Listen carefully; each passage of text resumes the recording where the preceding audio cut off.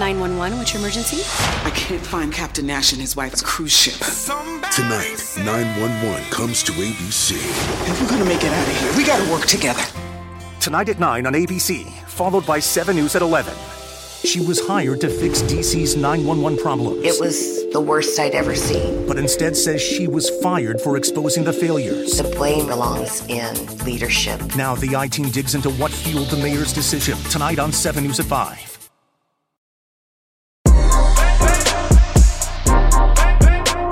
This is DeRay, and welcome to Pod Save the People.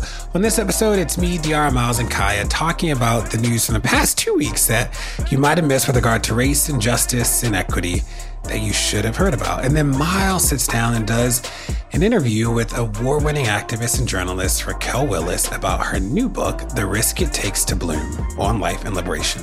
Here we go.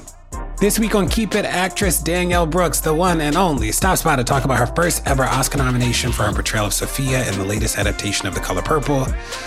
Lewis and Ira dig into Danielle's on-set experience, her approach to the role, and even how she chose to do things differently than Oprah did back in 1985. To hear this interview and more pop culture news, tune into new episodes of Keep It every Wednesday, wherever you get your podcasts.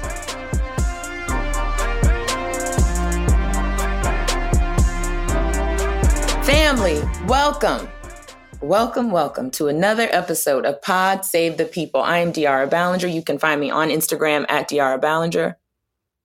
I'm Miles E. Johnson. You can find me on Instagram and Twitter and TikTok at Pharaoh Rapture. I'm Kaya Henderson. You can find me on Twitter at Henderson Kaya. And this is DeRay at DIY on Twitter. Well, I don't know if y'all or y'all relatives have gone out to get you a pair of Donald Trump sneakers. But evidently, us blacks really like tennis shoes. So much so that we're going to go out and get them and wear them to the polls to vote for Donald Trump. This is so ridiculous. I don't even know where to start. I mean, I think Miles had it right in our group chat when he was like, when they were like, you need basically put a hard ER on this. So, I mean, that's what it's feeling like. That's what it's giving. I think the one thing that folks did, you know, because sometimes I'll like tune into Fox News just to see what they're talking about. And one thing that they so conveniently brushed over was he was getting booed a little bit too at this, whatever this grand unveiling of the sneaker was. At a sneaker conference. Yeah. So it's just a wild thing, but super curious what y'all are thinking about this, what it was giving, what your social circles are talking about around this. I think I've advanced what I said in the group chat to say Trump just put the hard ER in sneaker. As you were saying, that was more clever. So I got some chance to work that out in the last couple of days. I think the thing that was most wild about listening to, I don't know the pundit's name, but listening to him speak about, and black people love sneakers and it's about the culture and stuff, is that it's something when a race of people think that you're savage or violent or criminal. It's something else when those race of people think that you're dumb. It's something else when those race of people think that you're easily manipulated, that you're shallow, that you're totally swayed by spray-painted gold sneakers. That is a little bit different. I'm actually used to a certain type of criminality being projected on me, but you think I'm this simple that you could spray paint a sneaker and I'm going to go with it? And yeah, that's my perspective of it, is that, not only are you all white supremacists, but y'all think that we're simple. Like, I don't know, that was the most insulting part about it. First of all, I'm a Tabby fan myself, so I've moved on to a loafer, a Tabby. And also, it's really stereotyping a very specific section of black people, too. And I think those black people who also get pathologized by other black people. So every 6 months, like a cycle, Twitter might talk about, how come you got Jordans, but you ain't got a passport? And they'll start pathologizing black people, a certain section of black people. And I think those are also the black people who are most harmed by the policies with Trump. So yeah, it's just a super evil, sticky situation. You know, what I do think is interesting is, to your point, DR, about the fact that people were booing Trump at SneakerCon, there was actually a really big backlash to Trump's performance at SneakerCon by sneakerheads. They were like, y'all, this place is about sneakers. We ain't never had candidates show up. Like, why is Trump doing this? Why are you platforming this? Da-da-da. The second thing I'll say is with regard to people pushing back and booing Trump, it is really interesting around about the way the media participates in mythologizing Trump in a good way. So the New York Times ran a full story on a guy who paid $9,000 for a pair of those sneakers. A full story, not just a recap of the sneakers, but a profile of a guy who paid $9,000. And you're like, there are a lot of things for the newspaper record to cover. I don't really know if a life story of a guy who paid $9,000 at an auction for Trump tennis shoes is like a feature story, but it does participate in this idea because you read it and it sort of participates in the idea of something special about these shoes. And you're like, no, this guy just was a Trump person who had a lot of disposable cash. The third thing I think is... What was the color of the Trump guy? Not that it matters. He was Russian. Thank God. Oh, my God. Not that it matters, but thank God he wasn't black. That adds a whole nother layer to the story, but we won't go there. His name is Roman Sharif.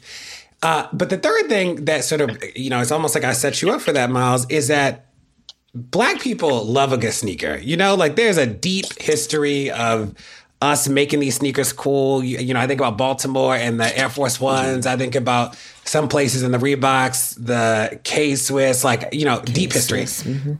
And when I think about the hype piece, and I say this as somebody who I have hundreds of tennis shoes, is that the white people are buying, they are the people sort of owning the resale market. They just are. They are the people buying 700 pairs of a shoe and reselling it. They are the people spending $5K, $6K. Black people are not first of all, a lot of Black people don't have disposable income to do that, but white people are the people shelling out a ton of money for these shoes in the resale market. It just is true. So much so that when you think about the scandals in reselling, it is white people.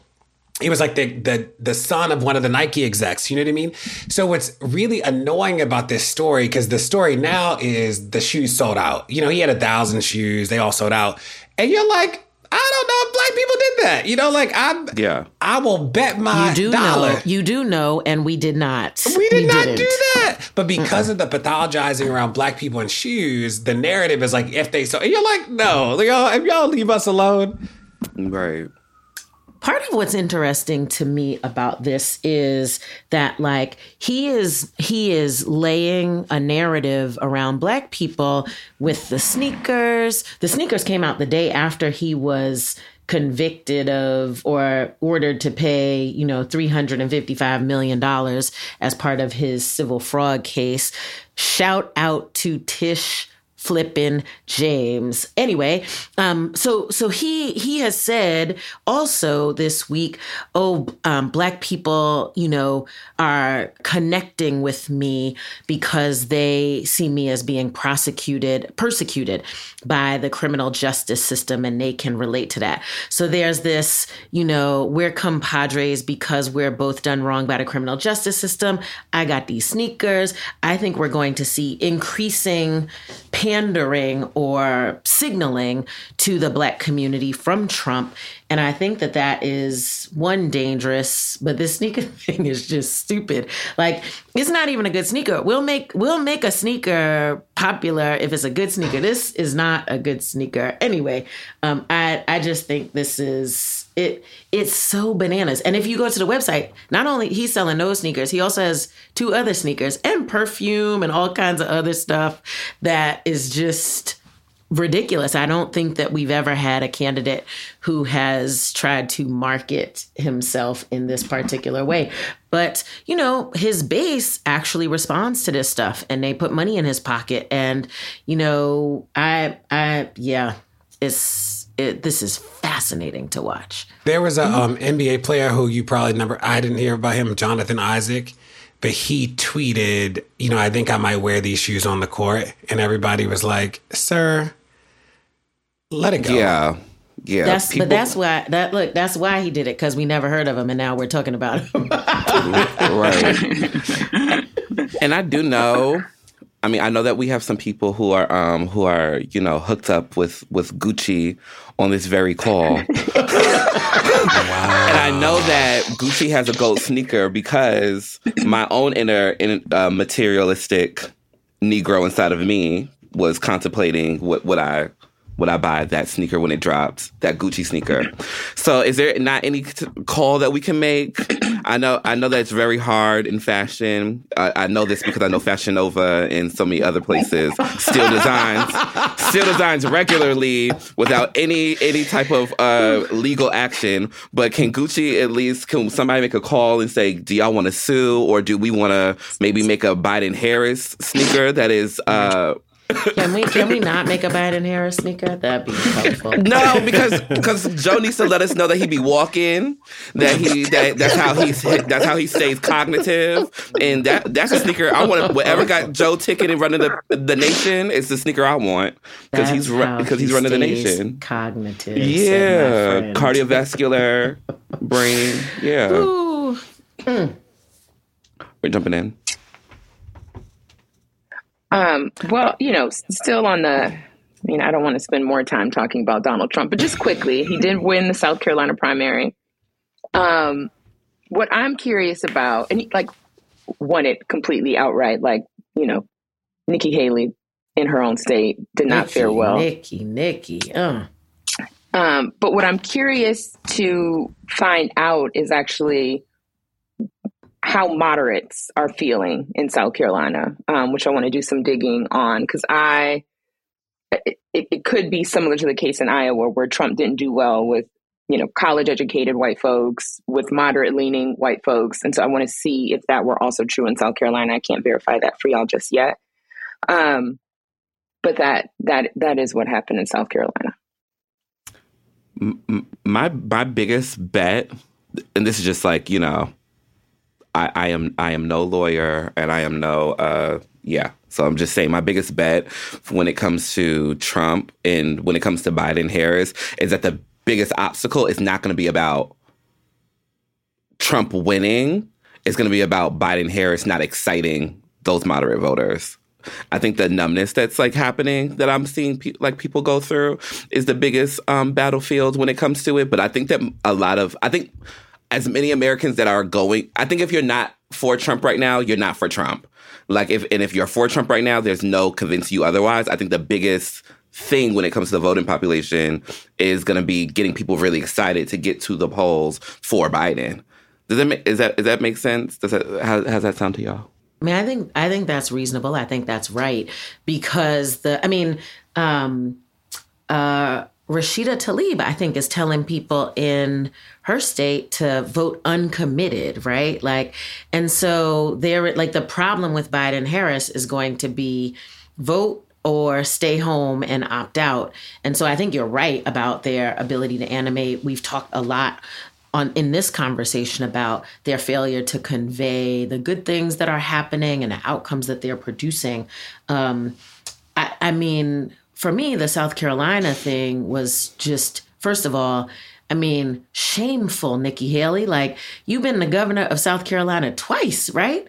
And twice. And those people are like, yeah, no, thanks. I don't want that. That signals a lot. That says a lot to me, right? Your own people, your people. And I think her whole campaign now is far more interesting to me than it was a couple weeks ago, because she is betting that this dude is going to get convicted or that he is going to have to drop out of the race, and she's going to be the only Republican left standing. And I think this is now very interesting for me to watch. The Koch brothers just took their money away from her campaign, but there are still lots of people, moderate Republicans, who are really supporting her. And if she can stand, and it does happen that he gets knocked out, it will be a very different presidential race, right? She will animate women in different ways. All of these flubs and problems that she's created so far are going to go away. She will be a moderate, reasonable Republican, and we will have a very different race. And so, 9 months is a long time, and lots of things can happen. But I thought the South Carolina thing was interesting because any place else, if a twice former governor got, trounced in their own state, they'd just be gone. And that is not exactly, she still got 40% of the vote, I think. And so this is like, we got a little scrap going on. But she believes in misogyny now. I will say the thing that is really interesting to Nikki Haley is not only did she lose, but that she has done a phenomenal job of wiggling out of a whole host of policy points that really make no sense. And they're not even deep. And I don't know, I think I might have long-term things about celebrity and all this other stuff, but I think about something I wish the campaign would put together, Biden campaign, or some PAC or somebody would be like just a fact kit for people who interview her. Because I even think about her saying that she's white. And then you put a picture of her family up and you're like, why'd you check off white? There's some basic things. So I think about her interview on The Breakfast Club, and say what you will about The Breakfast Club, they have a big audience. And she just wiggled out of every single thing that you're like, there really is not a good answer for this. And it's like a consequence of what happens when you don't have reporters doing these interviews. But is there a way to build the capacity for people who do? Because, I think you're right, Kyle. Women will support and all this stuff. But her policy positions are very anti-woman. They're very misogynistic. But how do we help people understand that better? But we live in a time where people are not voting for policy anything. People are voting for cult of personality. That's the problem. I mean, Trump's policies are ridiculous. Are there policies? Is there a platform? No. We don't even know what his policies are. People are not voting for substantive policy things or whether or not, that person's values reflect your, that's out the window. So she can wriggle out. She can say whatever. Yeah. But I wish it wasn't out the window. And I think that even though it is out the window, I guess, can we put it back in the window? Meaning, talk to your friends in the Republican Party about why they report. I think any party that if you go extreme enough into it, you become a Nazi, has lost its political and moral depth. So so my opinion is just I think that Democrats have enough space to make that a thing again. I think that there has not been enough attention to that, but making that a thing again, literally just hashtag what has Biden done? I disagree completely. I feel like the Democrats have always taken the moral high ground, have always stood on policy, have always been the party of logic and reason and values and alignment. And the Republicans showed us what happens when you throw that out and just go for raw power. And they've won. And so I think, I think the Democrats are struggling to even get ourselves together on the way we usually get down, because we're looking over here and we're like, this is not this moral high ground, this policy stuff, this alignment, this is what's good and right for people is not actually working the way the throw it all to hell is working on the other side. Mm-hmm. And I think that's part of the problem. People want to hear what they want to hear. We are it is, to me, it's not an indictment of the party. It's an indictment of people and where people are in their lives, I guess, in that they are willing to, I saw this chart on, I don't know, something this weekend, which said 60-something% of the people who voted in South Carolina exit polls, it might not be the exact number, but something like that, thought that Trump being convicted would not disqualify him for the presidency. What? Mm-hmm. What? This is not a Democratic or Republican Party thing. This is who are we as a people that we are willing to allow a convicted felon to lead the United States? What? I don't disagree. But I still think that people are supporting Trump because of policies. I think that when you look at what's happening with Trump as far as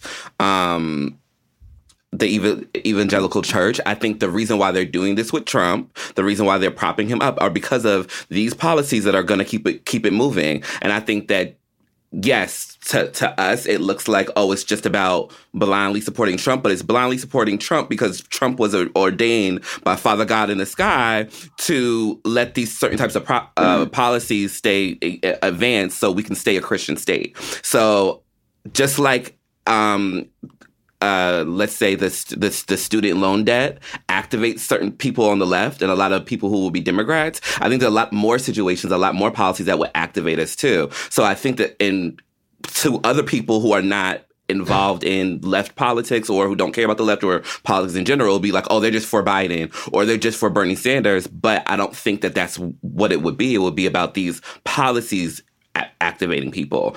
And I think y'all are saying the same thing. And it's like, it is an intertwined thing. This weekend, I was in Lancaster, Pennsylvania for my niece's field hockey tournament.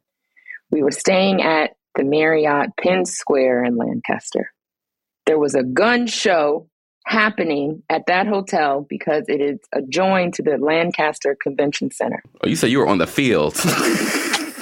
I was on the front lines, okay, over this weekend. And it is something to behold because it is, these folks want their guns, but there is a culture to Kaya's point around, for example, one of the moms was saying how there was a party happening next door with the gun folks. And she called security to say, can you please tell them, I have a sleeping child here that has a game in the morning, da, da, da, da. I guess the gun folks figured out who made the phone call and then bang, bang, bang on this woman's door. And she's got 2 sleeping kids in the room with her. She's terrified. She knows there's a gun show happening. So I say that as a very small example that probably doesn't get me to generalization, obviously, but it is something that's going on with the policy around wanting to hold on to this gun. And then as a culture, as an identity, this is also what that means to me, right? And I think that goes, I think y'all are saying the same thing because it ends up defining a people. Both of those things end up defining a people, and then it becomes this sort of worshiping cult-like fanaticism around the things but how to also act upon the things. Exactly. It is. I would say behind every also, cult of personality. On the board of the Marriott, letting them do that there. That's the other thing. I would say behind every cult of personality we see, there's probably a cult of policy. And I think that not balancing your view of that is, to me, it's kind of like losing the plot a little bit. And they did it with everybody. They will do it with anybody. And I think part of what makes Trump a sexy candidate to do that with is because he is so depraved. And even God could work through him. That is a huge part of his advancement in that party. I would say it's a chicken and an egg situation. Yeah. Is Trump's policies animating the people, or are Trump's policies, again, I would argue that there are no policies, but is this wave reflecting what people want? That's how he won in 2016. They listened to what middle America wanted and wasn't getting from the liberal Democratic establishment. And then they reflected those values in their campaigns and their narratives. And so maybe I would have a little bit more respect for Trump if I thought that he had this, policy, or he and his people had this policy platform they were pushing. I think he is reflecting what the people want, but neither here nor there. It's problematic. Either way it goes, chicken or egg. And we're seeing it play out in Alabama. I was saying I agree with everything you said. And I think that now we're essentially saying the same thing, because I was just trying to, when you were saying the cult of personality and Trump and they'll do anything for Trump, I'm like, well, let's not forget that Trump adopted and absorbed these policies. And there's ways for the left to adopt and absorb and make a big deal about certain policies, too, to animate the moderates and the people on the left, too. That's the only thing that I was expressing. The only thing I'll add is that I do think one of the strategic things that is different is that the right lies, it's not just a matter of good storytelling and strategy, they literally just lie to people. And you're like, that is not necessarily the left. Like, it is hard to, sometimes it is hard to counter that some of that stuff because people are believing things and you're just like, that just isn't true. Or like, I think about IVF is a really good example, is that you will get, the Alabama Supreme Court comes out and says that IVF might be wrapped up in, or not might be, they said that IVF is a child. And you get these people who supported that in the past, who have voted for things that support that. And on TV, they're like, I've never supported that. And you're like, that just is a lot. That is just untrue. Well, the left lies too, so. Hey, you're listening to Pod Save the People. Stay tuned, there's more to come. Pod Save the People is brought to you by Provincetown Tourism. Are you planning to go to a trip to P-Town, to Provincetown this year? If you're not, you should think about it. If you've been before, or if it's your first time, you deserve to enjoy life on the wild side. If you take pride in where you travel, P-Town's your place.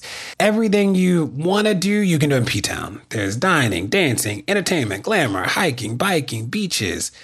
If you want to do it, you can find it in Provincetown. It's queer-friendly, it's quirky, you can be yourself and just have a good time.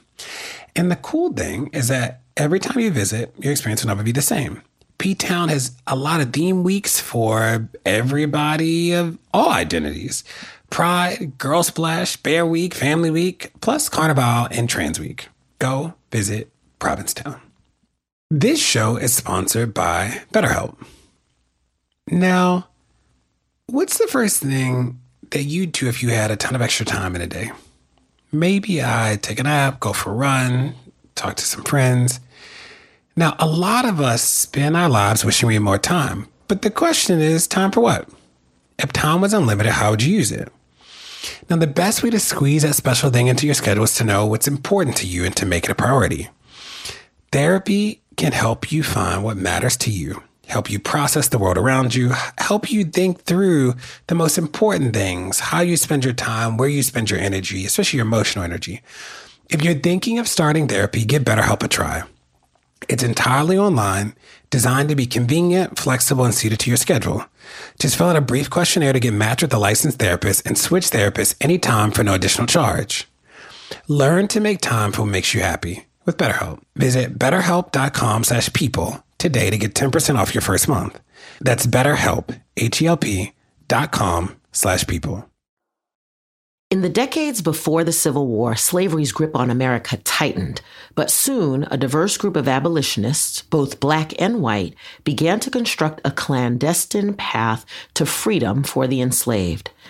Hosted by Lindsey Graham, Wondery's podcast, American History Tellers, takes you to the events, times, and people that shaped America and Americans, our values, our struggles, and our dreams. In the latest series, American History Tellers explores the Underground Railroad, a covert network of secret routes and safe houses operated by men and women committed to helping enslaved people escape bondage in the South. Fugitive slaves and anyone helping them face terrible violence and even death if caught. But for those brave enough to risk the journey, the Underground Railroad offered a path to the northern states and Canada where their freedom was assured. Follow American History Tellers on the Wondery app or wherever you get your podcasts. You can binge this season's American History Tellers, The Underground Railroad, early and ad-free right now on Wondery Plus.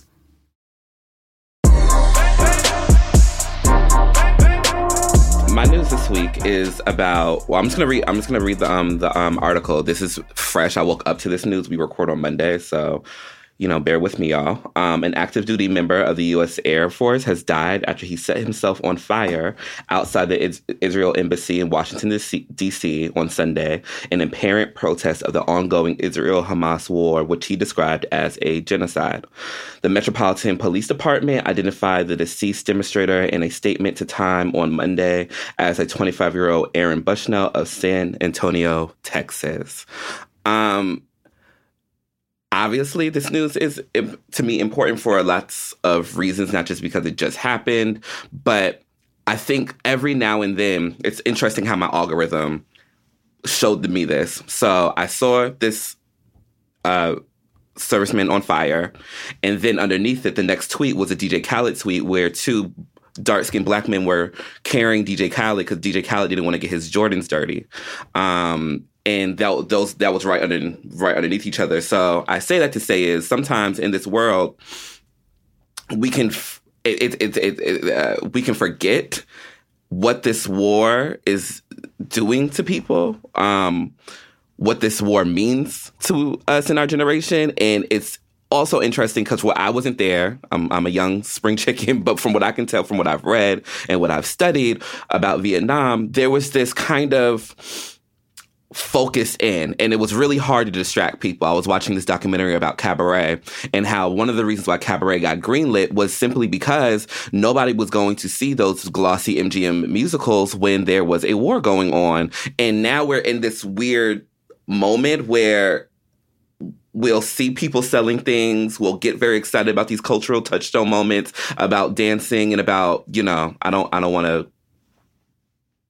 I don't want to litigate against any individual pop star or business, but then we'll be interrupted by something like this that really reminds us that people have very strong feelings about this.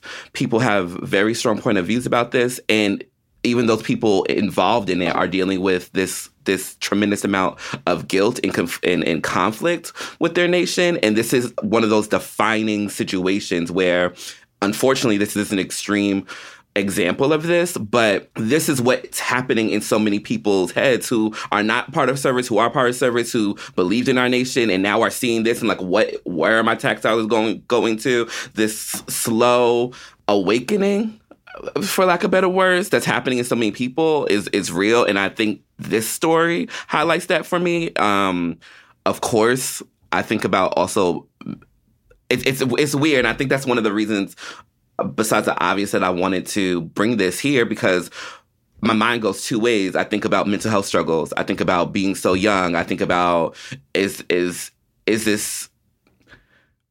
contextualizing this in a mental health struggle way, a way to go? But also there's a precedence for people protesting like this. There's a precedence for people putting their bodies on the line when they think something is really morally wrong and setting themselves ablaze or starving themselves and dying and doing a lot of different things like that. So I don't necessarily know what the right answer is, but it felt right to bring it to you all so we can talk it out and see where everybody else's heads are at when it comes to this subject matter.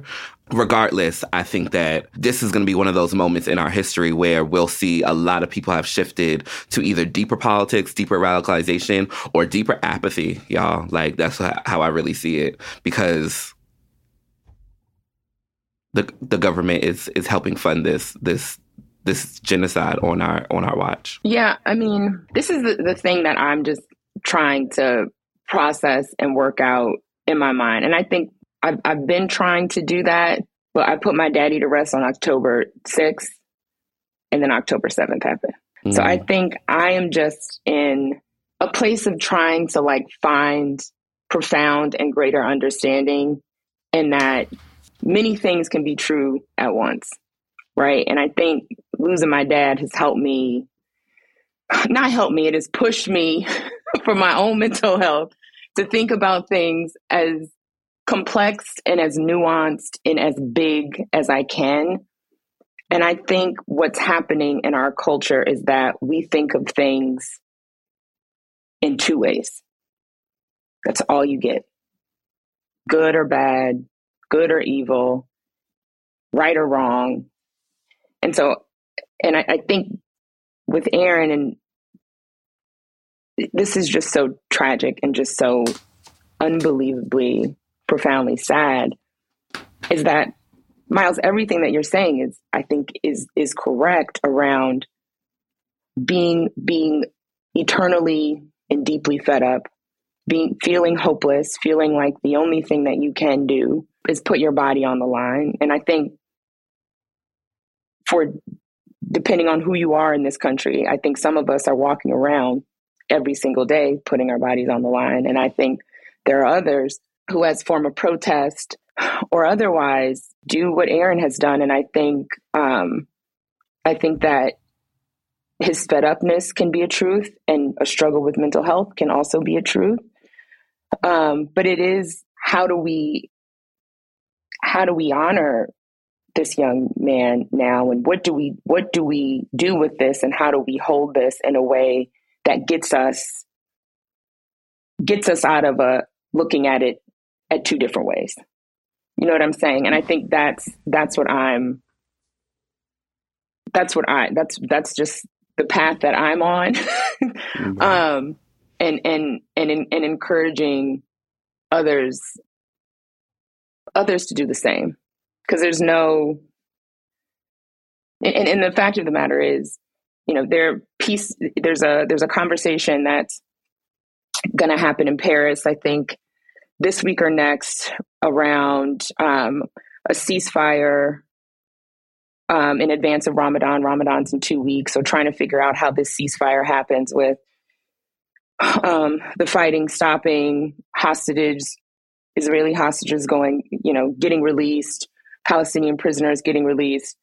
So those conversations are happening. But I think the other thing is that those conversations just seem so far away and seem so inaccessible and seem so far from all of the protest, struggle, thinking, feeling that's happening all over the world, right?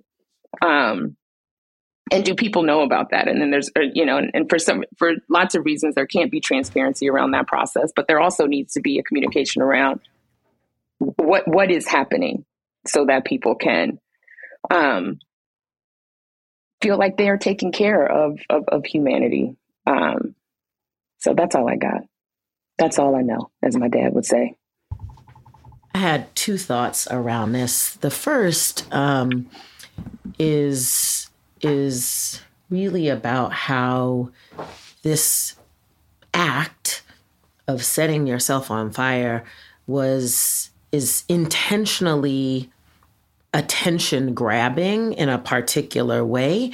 And I feel like if I think about like my social media feed and how much we had been hearing about Israel and Gaza over the last month or so, the media has really stopped covering it. I feel like maybe it's my algorithm or whatever, but I just see less and less conversation and engagement about the war. And it feels a little bit like it is drifting out of our consciousness, except in these like largely political ways where we read about, people negotiating and that kind of thing. But I felt like we were getting a steady diet of frontline, how this was affecting individual people and what this self-immolation, learned a new word, what it means to set yourself on fire, does is it brings attention back to this in a way that I think is really important, that reminds us that this is not just about governments and negotiations and ceasefires and whatnot. This is about individual people who are deeply affected every single day by this, including members of our military who have to carry out orders that they don't always agree with. And it just, I don't know, it reset for me the priority around this.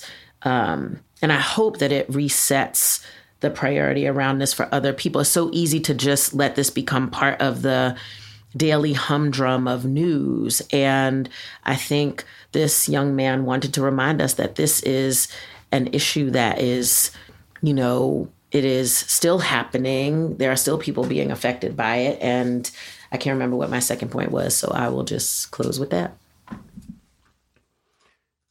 The two things I want to add, one is sort of piggybacking off what you said, Kaya, about the media coverage. What has been interesting about this act of self-immolation is that so many of the original reports refuse to identify this as a form of protest. So the Huffington Post's first comment or first article about it said, and I quote, "Officials did not say whether the self-immolation was a form of protest." And that is important because in the video, so there's a video of this that went viral on Twitter of the act of self-immolation. He says, "I'm about to commit an extreme form of protest." Like he says it. Mm-hmm. So for the media to just refuse to say that is really interesting. Mm-hmm. And what I didn't know in preparing for this conversation was that the Arab Spring was actually precipitated by self-immolation. Right. That's right, Dre. Mm-hmm. Had no clue.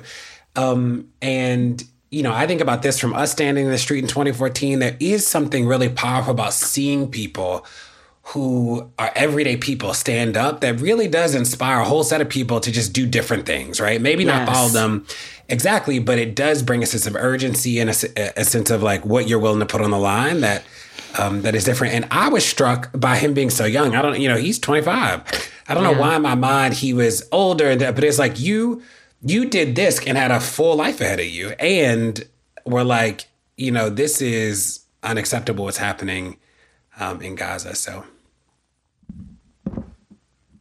And I remember during the Arab Spring, too, I was in Yemen in 2011. I went right after. And there were so many photos of young protesters that had died. They were everywhere. Everywhere. And I think what still sits with me is like, that was in 2011. And Yemen has been having wars on and off, currently in one right now, since then. And we're in 2024. So I think it's also just like a larger, things are a mess in many, many, many, many places. And how can we start to sensitize ourselves so that we are holding space and active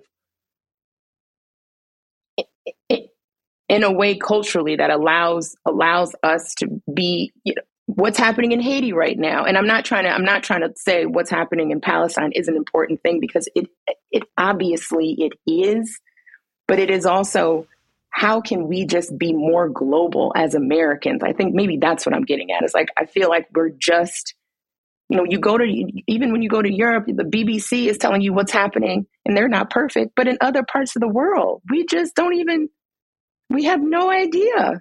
And I think that's designed, Diarra, because I think the more this is a serviceman, like this was somebody who was spent, who was inside. So I think that the more that you're not distracted by a football game or a pop star or a new business or fast food or culture wars and stuff like that, the more that you're not distracted by that, you see that the United States is complicit with a lot of the destruction and war and unfairness that's happening globally. So I think that us being insular and narcissistic is a part of the plan. It has to be, and I think that when you're more enlightened. Yeah, you're right. And because here's what doing work for the United States State Department did for me. And I worked in Liberia, Bangladesh, Costa Rica, Yemen, Kenya, a whole host of Macedonia, a whole host of places. It helped me to understand the magnitude and power and efficiency of the United States government. And what it did was make me a patriot for the United States of America. And I can understand that this is a place that oppresses me. I can understand what my history is, what my ancestors went through. But I also can understand if this thing is motored correctly, and what you and Kaya were talking about earlier, with moral fortitude and with policy, the change that can happen for generations to come, obviously, is completely profound. So I think that's the other thing, right? It's like all these, United States is doing crazy things and has been doing, and historically, we talk about the migrant crisis that has a lot to do with interventions by the United States government. But we also can fix that. We also can fix what's happening at the border. Like, we actually have the resource. Like, that's what our National Guard is organized to do. That's what our Army is organized to do. Like, go into places, engineer things, and fix them. So I'll get off of my grandstand, but I think that's absolutely drives me crazy. In my news this week, the Conservative Political Action Conference, CPAC, happened last week. This is really this episode, man. Left, right. Boom, boom. And I saw a piece that talked about the fact that the Nazis had a very friendly reception at the CPAC conference this year, which is not usually how CPAC rolls. In fact, previously, CPAC would eject the extreme Nazis and white supremacists, but not this year, friends, not this year. This year, they were out and about. They had badges. They were official. They were in the building. They were discussing race science. They were discussing anti-Semitic conspiracy theories. They were openly using the N-word. And what does CPAC do? Nathan. In fact, they were taking pictures of themselves legitimately with their official badges and being their full Nazi selves, and nobody did anything about it. Again, in stark contrast to previous years where they used to get put out, now they are welcomed at the CPAC conference. In addition to the Nazis, some of you may have seen the viral video of Jack Posobiec, who is a conservative personality, who was at CPAC calling for an end to democracy and the establishment of a theocracy or a Christian-focused government. That was a highlight of the conference this year. And when they asked the CPAC organizers for comment, of course, they were silent. So for me, this comes straight out of Auntie Maya's. When people show you who they are, believe them. Don't tell me that the conservative people are not racist. Don't tell me that they're not anti-Semitic. Don't tell me, look, I know who you are by the company that you keep. So you welcome the Nazis. You welcome the use of the N-word. You welcome race science and anti-Semitic conspiracy theories and the theocracy. And friends, that's who you about to vote for when you vote for these people. That's all. And child, just connecting what we were just talking about, what Diara was just saying to this story, I think that's one of the reasons that we have to kind of continuously bring up what's going on and be real and be real about it. And because the gaslighting happens. And so how about this? I grew up hearing that the Conservative Party were conservative mainly about money and some very particular Christian ideas that I didn't agree with, but I was able to understand. As I got older, I saw that if you go right enough, you will end up a Nazi. To me, that seems like there is a wound and a sickness in the very system we're trying to get people to vote for. If I can't lose a Democratic vote or a Democratic election and it not be infested with Nazism, that seems weird to me. That seems weird to me. And if we have a whole generation of 25-year-olds and 21-year-olds and 18-year-olds being awakened to that's scary to me. And it makes me think of what's the James Baldwin quote, I love America more than any other country in the world. And exactly for this reason, I insist on the right to critique her perpetually. Like that to me is like what's like a big thing. Like I don't hate America. I don't hate this nation. I really believe in the ideas around it and what it stands for and what it can be. But that's just ridiculous. That's ridiculous. It's obviously it's our news, but also it's just wild that is the state of American politics right now. That if you go conservative enough, we're talking Nazism. That it's so strange. The last thing I'll say too, because I've been watching the New Look that's on Apple TV, which is about Chanel, Christian Dior, and Balenciaga during the Nazi occupation in Europe. And so it talks about all these different fashion icons' responses to that, and it's really, really good. I think the normalcy part is what gets me. Mm-hmm. I think the fact that it's these lush, lavish, beautiful, gilded Dior and Chanel designs parties with champagne and caviar and swastikas in the background, and I still see this as our swastikas in the background. Like this just can't be the normal, and it can't just be something that we bring up and say, "Isn't this weird that what the right is doing?" This is kind of deciding the American destiny. These things right here are deciding the destiny of America. We have to be outraged about them. Sorry, that pissed me off. Yeah. The only thing I'll say is that I do think there was a time where calling something racist actually meant a lot more. And I think that the phrase just doesn't do the work that it did before. So when I think about the Nazis, I think there are a lot of people who just don't hear the like that's racist, that like they just respond less to it. So the question for me becomes, how do we help people understand the texture to that? And I will, I said it here on the pod a while ago, but I think poverty is really interesting. So the way we talk about it, like I've been talking to people, as you know, Louisiana and Texas now have pulled out of the summer food stamp program. And when I ask people, well, how much money do you think people got in food stamps per kid per month? They say things like $200, $250, and it's $40. The summer food stamp program is $40 a kid per month. And when I tell people that, they're like, this is crazy. Da-da-da-da. They like get it. But those things are like the texture of what racism looks like, or disadvantage or disinvestment and da-da-da. I think the word itself means less. So when I think about this guy, I didn't know this until you brought it up. I didn't see this story. I heard nobody talking about it. It wasn't a clip. Did not go viral. I literally still haven't seen it on social media since you, like, if you hadn't brought it, I wouldn't have known.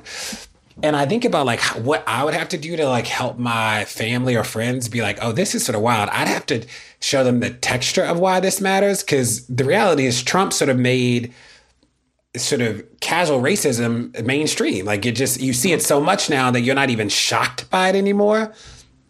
And I do think that the softening of what is racist is actually the real crazy thing that Trump did. And I think that we have to help people figure out the texture, because I do think people are outraged by the texture when they see it. But just the idea, I think, is no longer enraging to people. I just don't know about that. I think most people know Nazis showing up somewhere, bad news. And I think I don't know if it's a critical or intellectual, I don't understand the texture of it thing. I think it's a suppression of the news thing. I think that that has to be it. But and I know a lot of different types of black folks, and I know a lot of different types of white folks. I grew up in suburban Georgia, very close to rural Georgia. All of the people who wore the rebel flags still understood that Nazism was bad.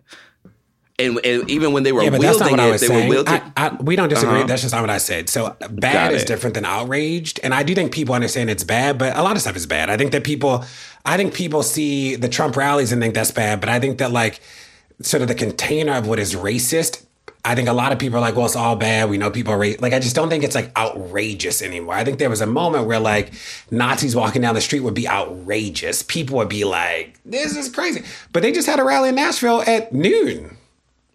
Like it just, it was like covered on the news as like a regular rally. So I just don't think people are outraged anymore. I think that even with your example, as I think that it has become, people see the Trump flags or the Confederate flags and sort of like, well, that's racist. Like I don't think people are like outraged. I think they're like, well, that was racist. And I do think the question is like, how do we help the outrage happen? I think that's right, Dre, because I feel like that's what happened with abortion. I feel like it was bit by bit, everyone being like, oh, that's wild. Interesting. And now, ban. Yeah. And I also, and I had conversations and I move throughout the whole country all the time, every in and out, all these places. I feel like we all do, but I move, and I know in some places that's a privilege that I can move freely, but I've had conversations with my grandparents, especially my mom's parents. My grandma was Mexican, my grandpa was Black, where they couldn't move together as a couple safely without fear or harm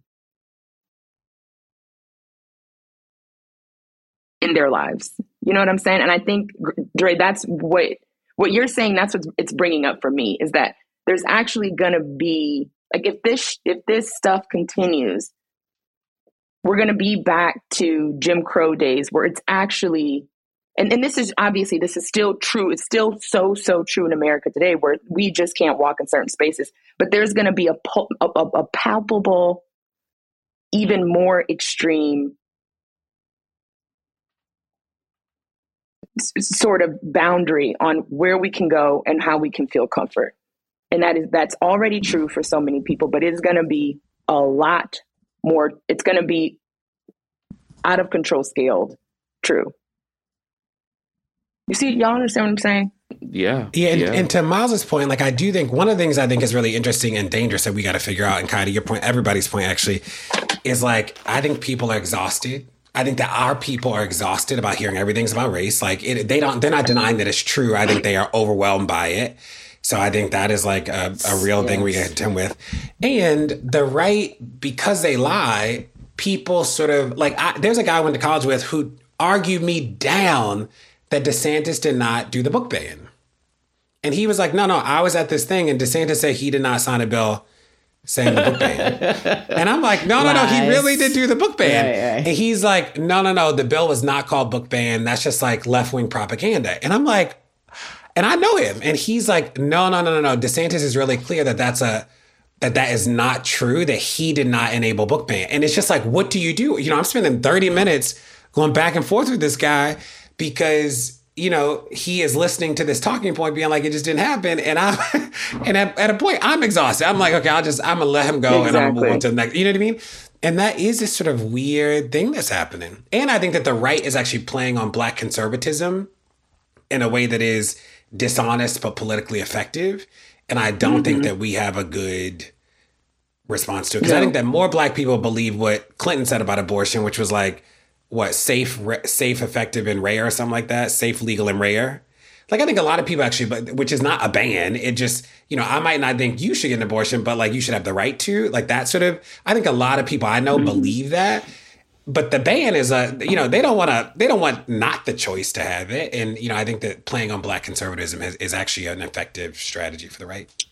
I know we've been talking. And y'all know the other thing that the Supreme Court is hearing this week, and I don't know if this came out today, but basically looking at the big social media giants and saying that you actually can't decide what's hate speech and what's not. Like, everything needs to be allowed based off Greg Abbott's law in Texas, where he felt that a lot of the conservative views on social media were being suppressed. And so created a law in Texas that actually protected those folks against the social media giants. So I think all that to say, everything we're saying, depending on how the Supreme Court goes on this, I think, Dre, what the misinformation, the disinformation that we'll hear will be even more extreme if the Supreme Court doesn't go the right way on this one. So, y'all, my news is it's very quick. I'm just going to give you a couple thoughts on it. But essentially, I actually didn't know this. I was in a conversation with some folks and they were like, DR, what do you think about AOC supporting Joe Biden? And I was like, who? What's she doing? And so I think, having not known that AOC had come out, I didn't even see this news that she came out supporting Joe Biden in January, like endorsed him for president, but then also came out early last week and basically, the rallying cry that happened around President Biden, around his competency, given the report that came out, she was basically one of the folks that came out and said, I'm going to support one of the most successful presidents that we've ever had. And so I don't know. I wanted to talk about this because it just seems given her journey of where she started, and, being a, self-described socialist, and just given a lot of what her animosity has been against the Democratic Party, and not for wrong reasons. I don't want to be on the wrong side of things, but I think I just found it very interesting, kind of this tune change that's happening with her and her support of Joe Biden. She was very much a Bernie person in the early days. And, I think he's done quite well given the limitations that we have. I do think there are ebbs and flows, but essentially she's saying, I think right now when it comes to the president's age, folks are talking about how he's 81, but we have to look at, first of all, Donald Trump, who was around the same age. They had gone to high school together. And beyond that, Donald Trump has 91 indictments. Very true. So anyhow, I just wanted to bring this to the pod and share it because it wasn't on my radar. I don't know if this has come up for y'all at all, but I just found it interesting. Yeah, I think a couple of things could be true about this. I think the first thing is that, you know, nobody wants to see Trump reelected. So everybody's kind of like, okay, let's just get on board and endorse him. And then also the second thing, which is true for a lot of people, is that most people get more conservative as they age, and that looks different for everybody. But we might be literally seeing that with AOC, is that, you know, she might be looking more. She might be becoming what we would see as more conservative because she's getting older and she's more absorbed into government politics, and that's often a result of that too. But I also think, Miles, it is she's been watching, because, for example, there right now are 46,000 infrastructure projects happening across the United States of America. That is because of Joe Biden's work on infrastructure, right? Mm-hmm. We just saw another $1 billion. It was a couple $1 billion of debt that was canceled last week. So I think that's right. I think as someone who has experienced getting more conservative with age, also just getting more, it's probably less conservative, just more fed up. I think it is interesting for somebody who has kind of sat in Congress and has to watch things happen or not happen at the guidance, at the behest of an administration. So I think I just don't want to leave that out. I think what you're saying is true, but I also think she's actually been part and parcel of a lot of, particularly around infrastructure, particularly around the student debt thing. I think she's watched and participated and did the fight with him, and it's like, oh, okay. I agree, Diara. There's a piece in the article that I want to just read because it first talks about how many of the people who got her elected as this firebrand Democratic socialist are frustrated by this new version of AOC. Mm-hmm. But it says in the 6 years since she's been elected, she's found the solid footing of a pragmatic disruptor. She'll cause trouble, but not needlessly or at a real cost to her party. And I think that pragmatism is the difference between inside and outside. It's one thing to sit outside of the system and to throw, stones and to burn it down and to whatnot. Once you get in the system and understand how it works, I think you don't use the same strategies. Now, people could say good, bad, or otherwise, but I think that what she is doing is understanding her context and figuring out how to use the new tools and resources that she has as a congresswoman to advance her agenda. And so I thought this was really, really interesting. Right? It even, I think about your moves from protest to policy. It doesn't mean that you don't still protest or won't still protest, but you have understood or figured out that there are policy levers to pull. And so you could stay in the streets or you could start moving with some different tools and strategies. And that to me was the message that I was taking away from how she is now presenting herself. Yeah, I'll just say I think AOC is one of the most interesting political figures of our time and our generation. I'm interested to see what she continues to do. I,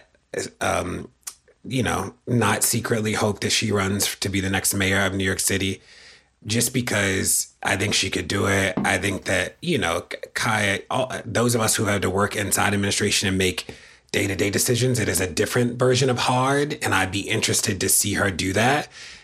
Because she has the moral fortitude to do it and would learn the skills. And if these jokers can do it, she can do it better than them. And so I'm interested in that. My news is one that I only saw once online. I was shocked by it, and I feel like a broken record being I'm shocked by something. But in Brockton, Massachusetts, the school committee has called on the governor to send in the National Guard to address what they call issues of violence. Now, let me quote the letter that they sent. They said that recent events at Brockton High School prompted us to seek immediate assistance to prevent a potential tragedy.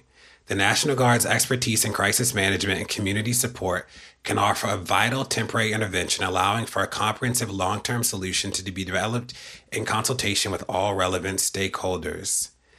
The concerns that they list include incidents related to violence, security concerns, and substance abuse. And then they go on, and this is perhaps the most fascinating part of this to me. They go on to say other concerning conditions include students wandering the halls, engaging in altercations and causing disruptions in classrooms, students leaving school premises without authorizations and incidents of trespassing, with individuals gaining access to school property without proper authorization. Oh, that was the last one. And I just am, that to me sounds like a normal high school. Kids skipping class happens in a lot of high schools. Kids sort of misbehaving during class. When I saw this, I thought that there must have been some wild incident, and it wasn't. It was, every reporting on this has been general high school. So the governor of Massachusetts, as you know, is the only person who can call in the National Guard. She has just sort of sidestepped this and not really engaged it. But I don't even know what it means that a random high school is calling in the National Guard to come police the school and thinks that that's going to restore order. Luckily, the mayor of the town is like, I don't support this. It's the school committee, a majority of the school committee that has sent this letter. But I just had to bring it because this was some stuff that I was floored by. Especially since in Oklahoma, the non-binary student, Next Benedict, was killed in a bathroom fight. And there's no thought to bring, I feel like, I don't think you should ever bring in the National Guard, but I think the fact that we're not, there's such disparate conversations around the safety of these kids and who is responsible for keeping them safe and how do we do that? I don't know. That's where my mind went. It's just wild. My mind went to what does Brockton High School look like? And what does Brockton look like? Well, we already know that. And Brockton is a place that is 40% Black and 32% white. I don't really know who the other people are, but you can believe, or the internet says, that Brockton High School is 90% minority. Now, what I couldn't do is Google what the demographics of the faculty. First, I tried to Google the school committee to see what they look like. And their names are up here. The mayor is also part of the school committee, interestingly enough. But they are just names and not pictures of them. But I could imagine what the school committee might look like. I could guess. And this is a reason why it is important for people to be involved in local school board politics, because school boards matter. They make lots of decisions around what is happening in schools and around schools. And if you don't want your neighbors calling the National Guard on your colorful high schoolers, then you need to make sure that you are part of your school committee or your school board. It just speaks to the criminalization of young people of color. Like this, literally, you want to call a National Guard on your people. And what does this say about the adults at Brockton High School? Who are they? Why are they allowing?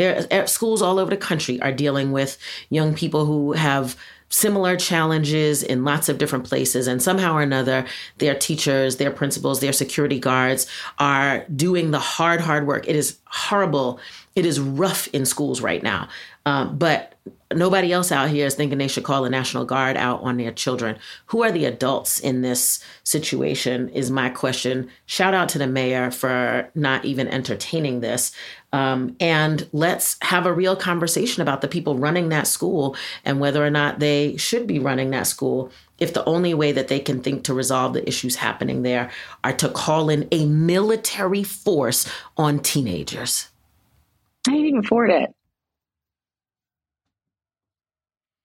The only thing I can add is I'm also spiritually prepared for the people who are trying to make this happen to look like us.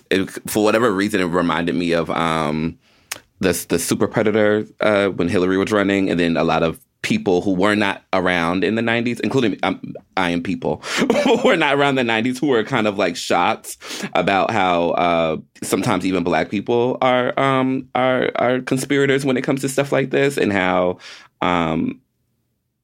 certain choices that are made that seem like, oh, we know exactly what those people will look like. That sometimes they do look like us, and sometimes we don't have the resources or the imaginations of how to address the things that are happening in the schools. But it always will make me sad and concerned when schools and prisons look more and more and more and more and more and more and more alike. Mm-hmm. I did just want to offer a clarification, Miles, to something you said earlier, that people get more conservative over time. There's recent research that suggests that political affiliation is actually really stable over time, more stable than we thought. But people who identify as liberal, if anybody changes, those people are more likely to change conservative. Conservatives are not more likely to change anything, but that our political affiliations are generally lifetime, which is interesting. And I think that also the nuances, and I think Kaya said the word pragmatic. I think that's what happens. That's what happens for me, is it's more about pragmatism than it is about, I can't think of anything I'm conservative about. I'm very conservative about a coffee shop needs to have almond milk and oat milk. But I think beyond, I can't think of anything else that would be, you know what I'm saying, that would fall into conservatism. I think there's also just you care less, and this is again for my own purpose, I care less about what people think. And that's also whether they are, whoever they are in the Democratic Party or in an industry or whatever. My view is going to be what my view is. And I think Miles, your generation actually has that. I had to come to that. Mm-hmm. I felt like I needed to, have my chops and do this and do that to be able to have a valued voice in a conversation. So I think that's definitely where my appreciation, and kind of being inspired by this generation that is like, this is my view. Well, don't be too inspired, because it's still the same cycle. So you have to wait until we're 40 and 50s to see if it's truly inspiring. And I think AOC being pragmatic is good. Like, I think that her moving is good. I think that, for every firebrand that becomes, I don't know, a steam brand, I don't know, something a less fiery brand, whatever.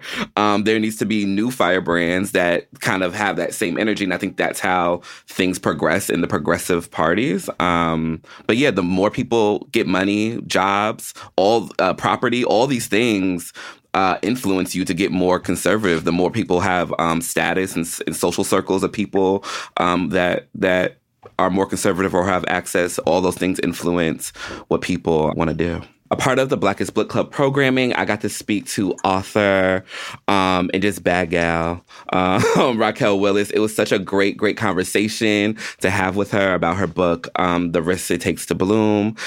I hope you all enjoy it.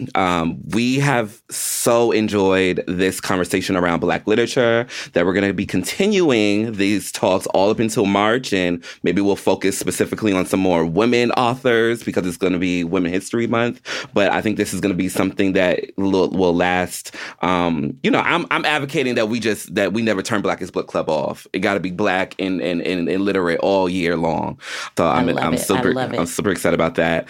We also want to say, just giving our just prayers up to Hadia Broadbent, who passed away, who's a HIV and AIDS activist. She died at 39.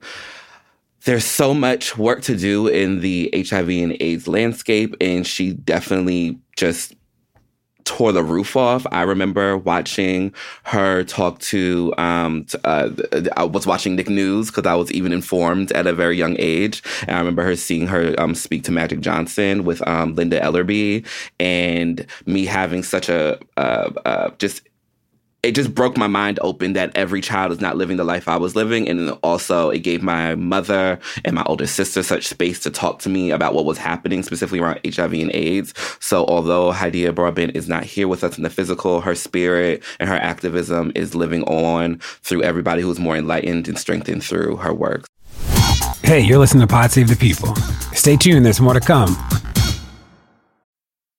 Did you know that women make up 56% of law students? That's grounds for bragging rights at the dinner table for your conservative uncle who still thinks women belong in the kitchen. It's clear that the future of the legal field is female. So why are so many legal podcasts and reviews authored by men? Hi, I'm Leah Littman. I'm Kate Shaw. And with Melissa Murray, we are the hosts of Strict Scrutiny. Each week, we break down the latest headlines and biggest legal questions facing our country through the lens of diverse voices to give you expert views you won't hear anywhere else. Strict Scrutiny is your guide to the Supreme Court. New episodes drop every Monday, plus bonuses whenever the Supreme Court takes away another one of our rights.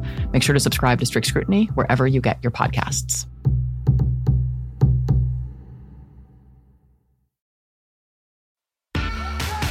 Hi, I'm Erin Ryan, a writer and host of the podcast Hysteria. And I'm Alyssa Mastromonaco, former White House Deputy Chief of Staff and also a host of Hysteria. And this week, we were asked to talk about Women's History Month, and on behalf of women everywhere, okay, fine. Our show Hysteria is about the way news and culture impacts women in America every week of the year. From the latest on reproductive rights to the ways pop culture handles women's stories. And not just because it's March, okay? We exist the other 11 months of the year, too. What? Don't... You heard it here first.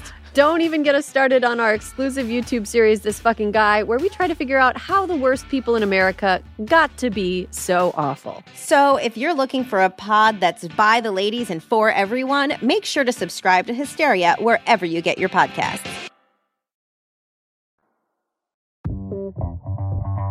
Beyonce, Ketanji Brown Jackson, the lady who spent 500 days in a cave. Women are all around us. And this Women's History Month, the Crooked Store is celebrating with a pop-up shop featuring favorites from women of color-founded companies. For a limited time, the She Commerce pop-up shop has everything from delicious goodies to kids' books to candles, all from small companies that we love. It is a great way to support women of color while treating a woman in your own life. Maybe that's yourself, to a sweet distraction from the endless horrors that we face every single day. Happy Women's History Month to all. Check out what's in stock at crooked.com/store for this month only.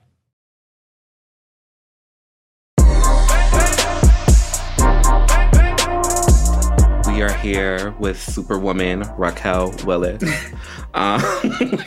That's how I'm going to refer to you this whole conversation. Again, I felt like I knew you as an acquaintance and like through the like periphery of just like knowing. I feel like the Black queer world is so small. After reading this book and then watching all your interviews, now I feel like I probably have too bad of a parasocial relationship with you. Like, so if I get too fresh, be like, we ain't friends like that, because I feel like I know you so well now. The first thing I want to say is congratulations on the book. Thank you. Thank you so much. It's really good. It's really good. It's really... And I guess this leads into, like, one of my first questions I want to ask you. It's a really good balance between being honest, but also not recreating trauma for a white gaze, because that's maybe what makes this more marketable. Was that a conscious effort? Is that something that you thought about? Because you did it pretty masterfully, because I was waiting for the shoe to drop. And I was like, oh, she just refuses to go to a Tyler Perry place with this. And I love it. Yeah, I mean, interestingly, I don't know that I see my life in that way. And so I guess that's a testament to my view and my vantage point. I mean, I definitely think I've had these difficult moments, but I guess when I consider the difficult moments of my life, whether it was reckoning with the death of my father and my grandma and reckoning with these moments of violence and murder within the Black trans community specifically, I guess there's an understanding that there's an unfortunate universality to that. And I think also there's a collective experience that we've had within Black, queer, and trans movement around these dynamics. So, yeah, I mean, I think the melodramatic approach, I don't know how much of an entry point that is versus letting folks understand that our struggles are all connected. Right. And again, I think you just did it masterfully. And I get maybe not, I think it does start with that point of view. Maybe that's just not how you think about your own life or the world. So why would you articulate it like that? But it reminds me, I haven't seen the film yet, but it from what I've gathered around the film, American Fiction. Oh, yes. So, like, and how he, kind of goes into the certain tropes and then it ends up being a big hit. So I always, when I queer that and trans that, I'm like, oh, when I tell you, like, there's definitely incentive to, like, maybe to do that. And I was really, to be honest, like, relieved when reading the text. I was really relieved. I was like, wow, okay, there's a way to still be honest and still go into the dark without turning it into, like, literary, like, minstrelsy, for lack of a better word. That's true. I definitely think that, well, it's balance. It's a weird balance because I think when I started working in earnest and on this book in 2020, it felt like we were in a different place. Like, it felt like this idea of sensationalism around trans people's experiences and bodies had kind of fallen away in mainstream culture a little bit. I mean, of course, people like Laverne Cox and Janet Mock, broke down the door in so many ways around some of those really prurient inquiries into the trans experience some, 8 or so years ago. So right. I felt like there was a freedom here for me to speak candidly without feeling like I had to do the 101 thing or heighten what I feel like is just like my life, right? Like my life is my life. I don't see it as this kind of melodramatic thing. Now, what's been interesting has been now in this time, a few years removed from when I started working on the book, and we're in a different kind of era of discourse around trans experiences where, because of conservative politicians, because of this hateful legislation that's been moving across the country over the last 3 years, in some ways, some of that weird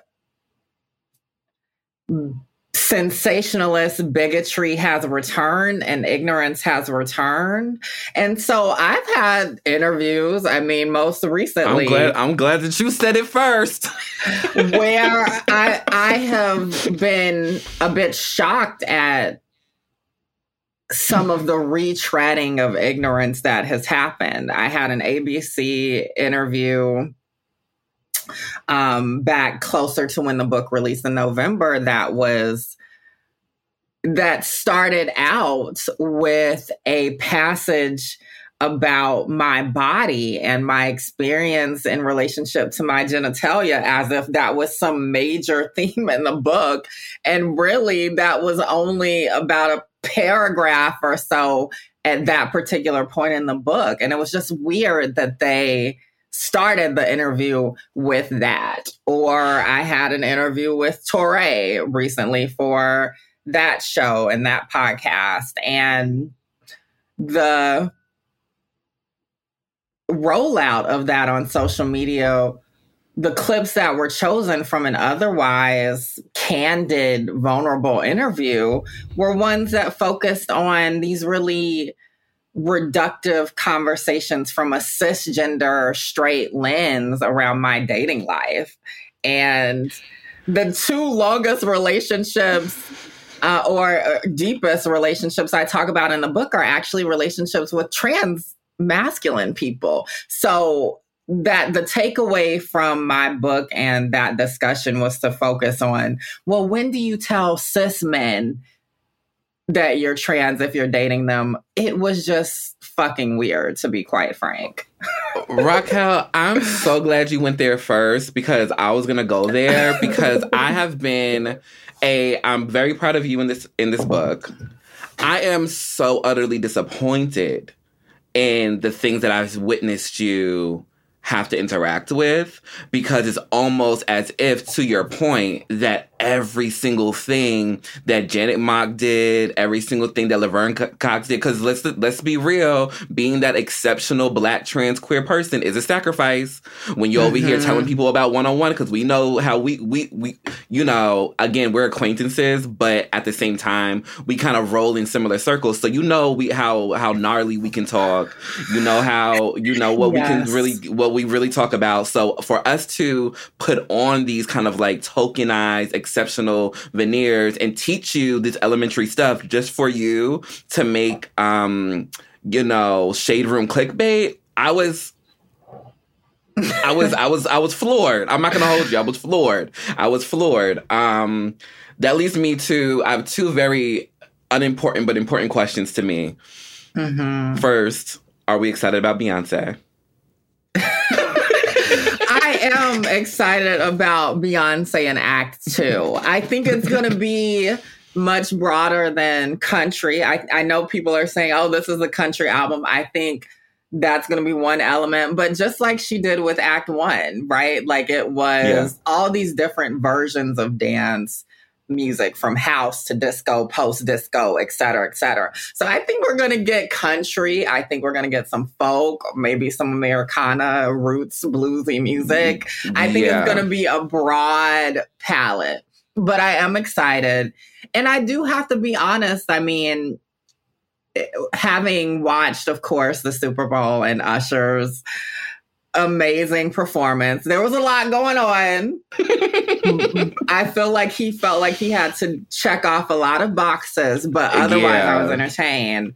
But what's hard in this moment, as someone with a big empathetic heart, a social justice commitment, is like, how do we hold these big moments that are supposed to be an escape or joy, that are, you know, of course, always laden with these capitalist urges and all of that stuff. And also the destruction of course, so many peoples around the world, from the Congo to the Sudan, and then, of course, in Palestine. Like, it is hard. And I don't think that we're having real conversations around holding all of this at once. I think it is hard in this moment to, hold all of that, because we know the complicity that all of us are a part of in America, in the United States. I love that you took it there, because I think that, like, you know, again, when I first started making like maybe like digital commentary on the internet, my first, you know, I was always a little bit of a rebellious person. So people not necessarily liking what I had to say was like not new to me. I remember. But what I'm witnessing is that more people are talking how we were talking, you know. And we, at first we were like the wet blankets, and we were like, we can't enjoy anything and stuff like that. And now more and more people are really having to really have to reconcile with the fact that, yes, you are in this big corporate fantasy thing that so many of our dearest artists are a part of, that make us feel good, but at the same time there's a bomb being dropped, and these things are happening right against each other. And I think we can see things happening in you know, Palestine, and then see people in Israel at a concert or celebrating and feel like, oh, that feels dystopian, but really the whole globe is our home. And if somebody's being bombed anywhere, then we are playing football and watching these spectacular performances while terror is happening at the same time. And I think I'm seeing so many people reconcile with that. So thank you for taking it there, which is why I wanted to give it to you, because I knew you would take it to a deeper place. My second question is, are you tired of hearing or being asked about Dave Chappelle? I don't get asked about him often. So it was interesting to be asked about him in this recent interview. So not even in your casual life? Like in my casual life? No. Okay. I mean, I feel like the folks who are in my life know where I stand, I guess. But I think what grates on me is that I hate that the entry points that we have to talk about transness or queerness are often when these cis het people invoke us, right? It's never enough for us to just create things, to commentate, to critique on our own. Our biggest entry points into these larger conversations are almost always when somebody comes at us sideways. And then, like you said to your previous point, then we're called wet blankets or we can't take a joke. And it's like, yeah, I don't want you, who are also the person that's killing me, to make the joke. Like, why does that make sense to you? Right. Read the oppression, read the room. But I love that didn't happen. That's also probably telling me that I do find myself in like,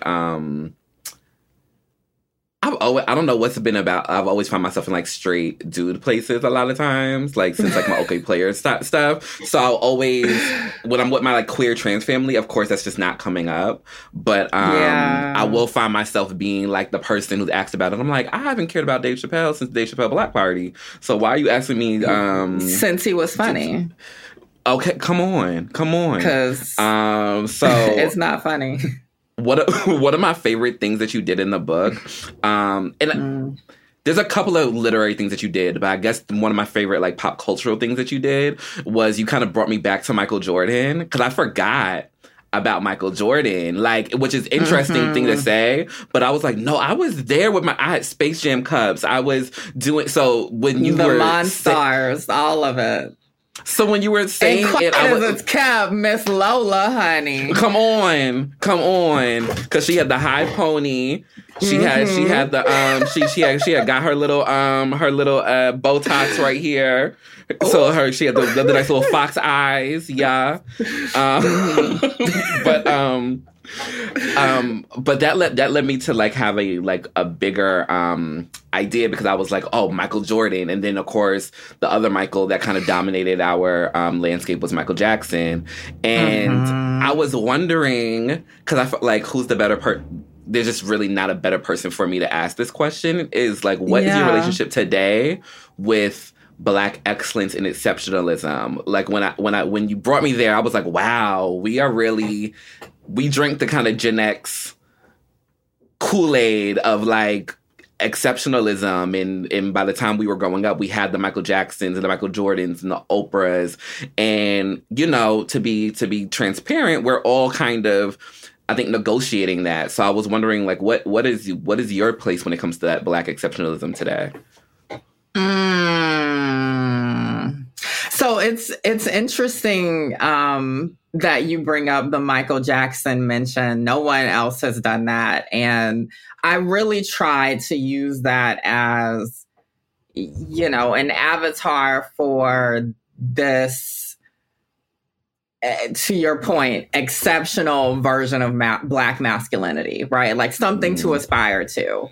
Right. And especially, I think, in the 90s and 2000s, I feel like some of it has fallen away a little bit, but this idea of striving to be, this kind of paragon of like Black masculine excellence in particular was like be an athlete, or be something like that, right? And of course, as a young queer person who later realized, oh, I'm also trans, like that didn't fit. And I felt that discord early on, and not necessarily about the athletic part, although I was nobody's athlete throughout my life. But just about these ideals around Black masculinity. And another thing that I reference is, the Cosby Show and the Huxtables, which I think is so interesting to think about the grip and the chokehold that the Cosby Show had over this idea of Black excellence in the 80s and 90s.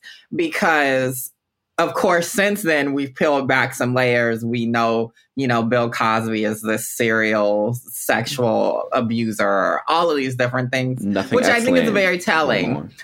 But I think this idea of Black excellence, we have to continue to unpack it, right? Like, I think we don't interrogate enough that our idea of Black excellence is often wrapped up in this kind of capitalistic excellence, right? Whether we look at who we were just talking about, right? The Carters, right? As much as we may love their art, they are capitalists to the core, right? And really push this idea that capitalism will save Black folks or lead Black folks to Black liberation. And that's not true.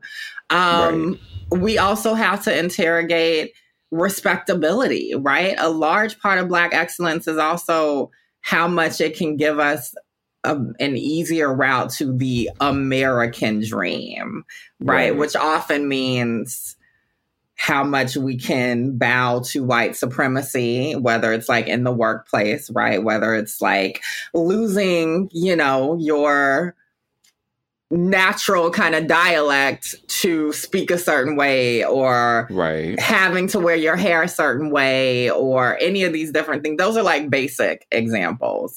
Or it's this idea that you have to be in bed with cis heteronormativity. Right. And it's like, I want Black folks to know, baby, you're inherently gender nonconforming. And just like you hold on. You weren't about to tap that and okay. So we're saying Black folks are inherently gender nonconforming. Can we tease that out a little bit? Because I like it. Folks, I'm going there. So Black folks are inherently gender nonconforming.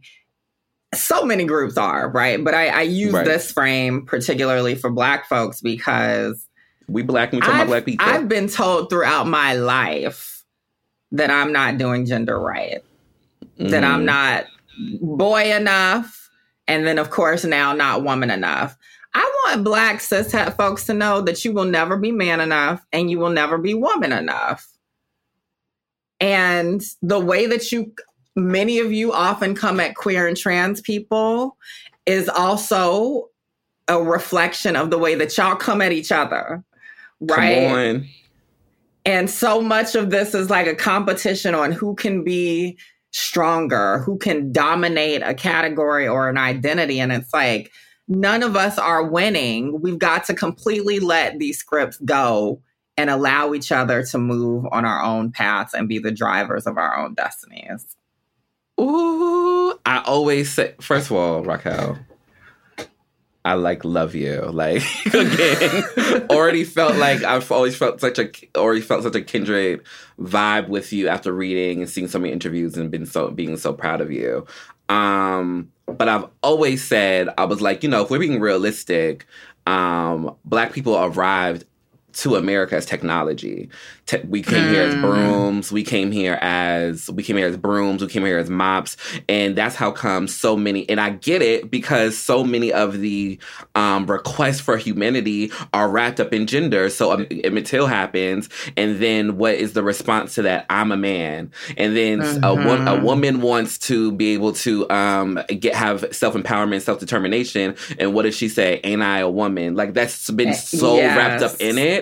But we have to really, really engage with the idea that you can't just state something or request something or ask something that you were granted, which means that we were never really granted gender because we never have fully been granted humanity. And I think that, like, our identities disrupt that. Because how dare you not continue the fight and continue the relay race? And I'm like, because there might be something better for all of us. It goes beyond just the Black experience. I mean, white folks are also never going to live up to the ideals that they set out for themselves either. And so this like policing that is such a part of our culture has got to go on so many levels. Absolutely. I'm kind of poking around my questions and seeing where it goes. So this is a question I waited for later, but it feels so right. So I wanted to know, is realness relevant anymore?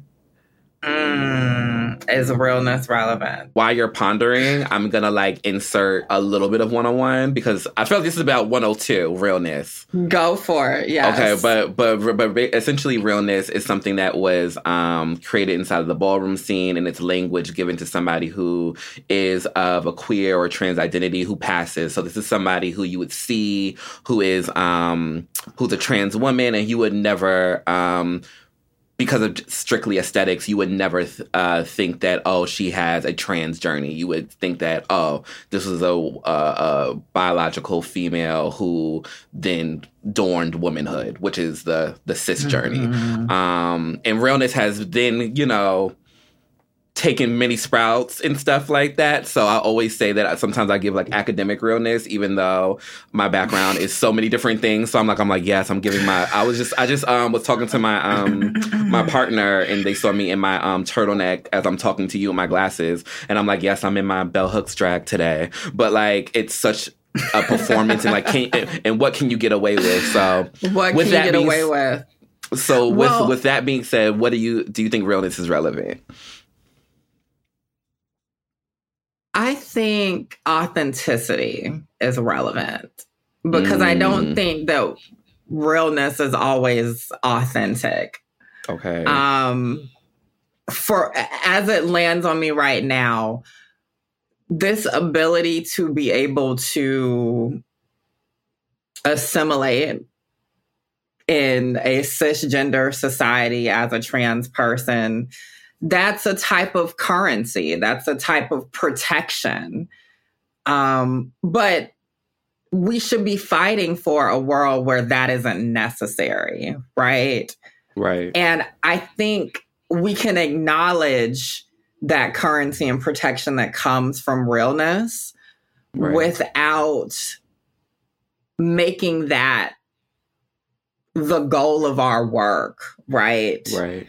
And so I know that I check a lot of boxes off on many different levels, right? Not just in being cisgender assumed, but also in terms of, social economic privilege, particularly growing up in a middle-class family, or access to education and on and on.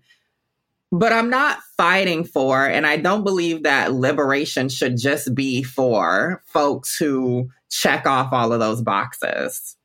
Right. And that's not what I want the message of my work to be. So I try to be very clear about that. And, the difference between realness and authenticity to me is like, when we talk about realness, again, we're often talking about so many different things. We're often also talking about pretty privilege.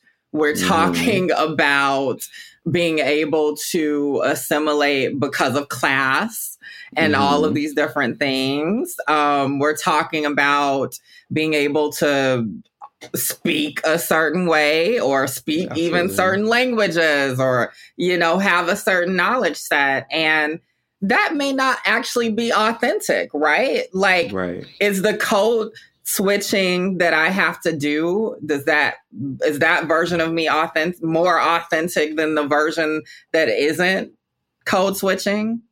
Right. Absolutely. So I think we have to be able to disentangle what realness is, how it functions, and how much we're going to serve it and be complicit in it. Right. And I think, again, one of the reasons why I wanted to talk to you about the Michael Jordan piece, and because, one thing that me and you do share too is, my background, my parents were way more hippies. than your parents were, but we still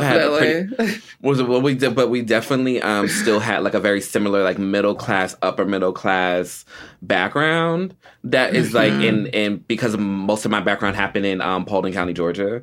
Yes. So like it was again there was like this kindredness that I felt with you, but I think because my parents were both queer and it was just that's kind of where it stopped when it came to like when I was reading it. So I was saying you're more well adjusted. That's what you're getting at. I'm more well adjusted to live in Brooklyn in 2024, probably. Like I'm, maybe.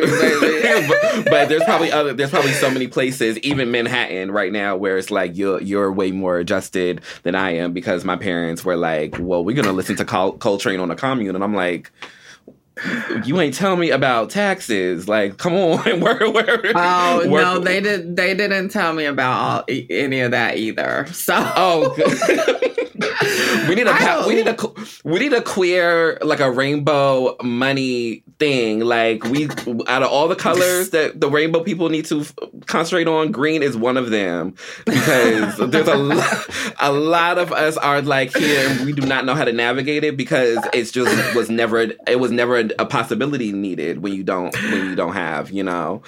No, that's so true. Well, I want to circle back again because I'm still stuck on the realness and passing conversation.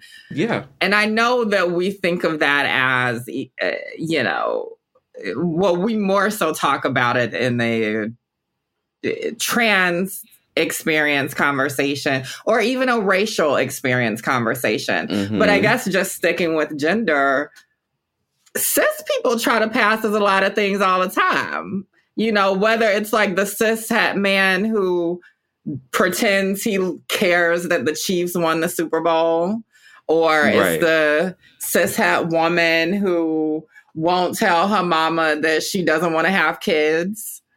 Okay. So, I mean, those are all different types of passing. We just don't think about it or talk about it in that way. And again, that brilliant point, and you know me, I see your point, and I take you up one. Is I'm so interested in class as well, and there's when I look at so many Black women and Black folks talking about luxury and stuff like that, you're trying to pass soft into life. Something. Yeah, you soft life, but I'm like, it's hard outside. You don't have to lie to us. We know it's hard outside, and we can see it. And then even when because New York is such a interesting place with how classes intermingle, it's so interesting to see, like, and even in Atlanta, like just because of my privileged background in Atlanta and seeing like Black people who like had wealth. Black people, or our Black wealth, you know, so that's in air quotes, but to really see it and be like, oh, I know what it looks like. Like, I've been around the kids who have all, and they're Black, and they have all, and they're doing things that I'm like, what is going on? And they're in Jack and Jill, and I see the performance of trying to get the passcode to look like you have all, and those are different things, and that's realness versus passing too. And you have to wear this, but don't wear it with this logo. Like, that is all things that we have to think about, even in our own community. When I'm with my trans girlfriends, like, it's a thing to be like, oh, that's too draggy, you know what I mean? Or that's too that's too drag. Like, there's always this like little tightrope that we're balancing. Mm-hmm. There is, and I think the line is like, we have to figure out, well, what are our preferences for ourselves, and try not to project them on each other, because we all have them. Absolutely. Yeah. Absolutely. One of the things that you do, again, so this is more of a literary thing that you do. You kind of revisit the idea of blooming, and I think one of the things that I found like very like poetically brilliant about it, like a very like Toni Morrisian quality that you brought to it, was that when you came, I feel like we have to start getting our flowers.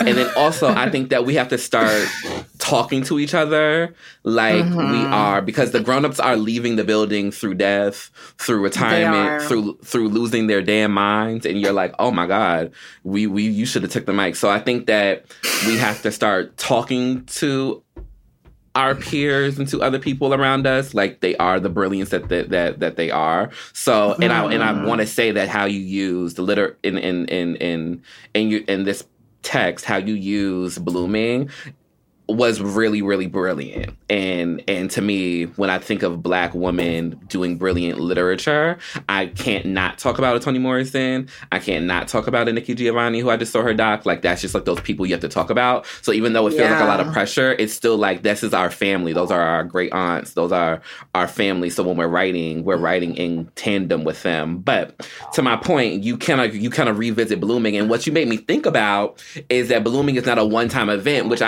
honestly I always think about, because I internalize ageism. So I'm like, oh no, you bloom, or you bloomed, and it's going. And what you really made me rethink was like, oh no, you bloomed, and then you're blooming again, and there's another thing to bloom, and there's another thing to bloom. So, thank you for that, because that really woke something up in me. And then also, I wanted to ask, like, where do you see yourself blooming to now? Like, what do you see? What's the next step, I guess? I guess that's what's hard, is I feel like I'm in a completely new stage of my life, particularly on the other side of this book, and not necessarily in terms of professionally, but personally. I think that writing on this level has required a deeper type of vulnerability than I've ever shared with this many people. And so there are different requirements in my inner tiers of folks around intimacy that I didn't really kind of require before. There are different expectations around acknowledging conflict and moving through it. Okay.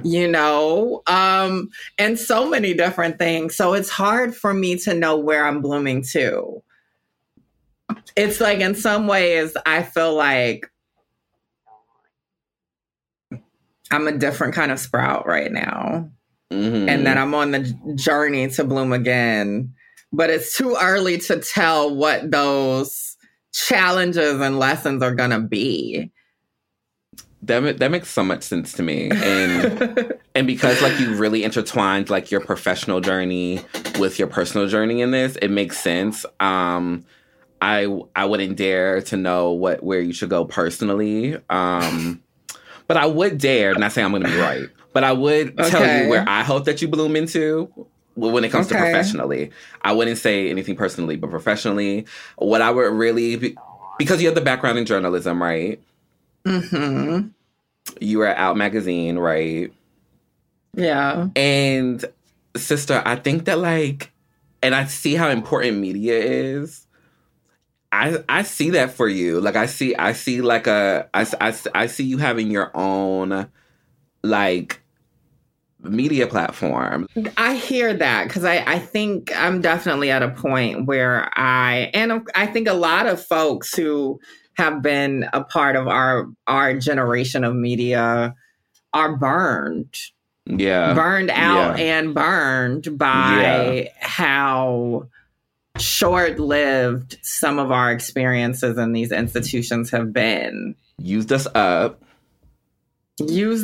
ground us up, and then they're left nothing for us to go to, right? I mean, we're still seeing all of these layoffs. Like, it's difficult. And then, of course, we see the consolidation of media under, to your point, right-wing conservatives. Like, it's unfortunate. And I mean, to speak more specifically about niche media, it is unfortunate that Black folks in particular have so few outlets that we can lean on that are actually journalistically sound and morally sound.